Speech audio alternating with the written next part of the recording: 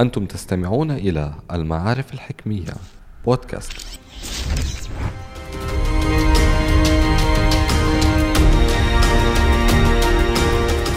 أهلا وسهلا بكم أعزائنا المستمعين والمتابعين لبودكاست كتاب من بودكاست المعارف الحكمية. تابعونا ليصلكم كل جديد. في حلقة اليوم سنكون مع كتاب الشورى ونظم الأمر لمؤلفه الأستاذ علي يوسف.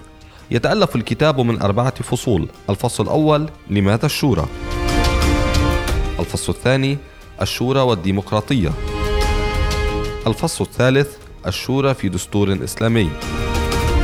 والفصل الرابع والأخير: هذا الدستور ومسألة الشرعية.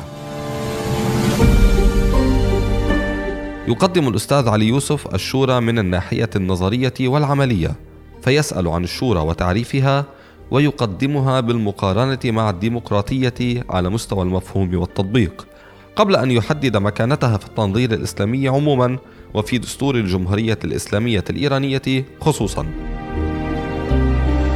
ففي الفصل الأول وبعنوان لماذا الشورى يقدم الأستاذ يوسف أهمية ممارسة الشورى بشرطها وشروطها، كما يقول: لإنجاح التعاطي مع أي أمر يتطلب قيادة جماعية. وفي الفصل الثاني يضع تمييزا قاطعا بين الشورى والديمقراطية عبر التمييز بين الإطار الفكري والمنظومة القيمية والسياق التاريخي لكل منهما. وفي الفصل الثالث اعتمد الحاج علي يوسف على الدستور الإيراني كنموذج لدراسة مكانة الشورى في الدستور الإسلامي والأدلة التي تدفع باتجاه الركون إليها في التراث الإسلامي.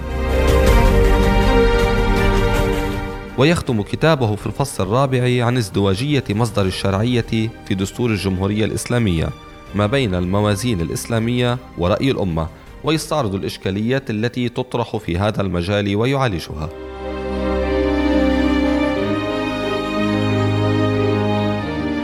أعزائي المستمعين، بهذا نكون قد قدمنا لكم أهم العناوين التي وردت في كتاب الشورى ونظم الأمر للأستاذ علي يوسف. الكتاب من إصدار دار المعارف الحكمية في بيروت. كان معكم مصطفى خليفة. دمتم بخير.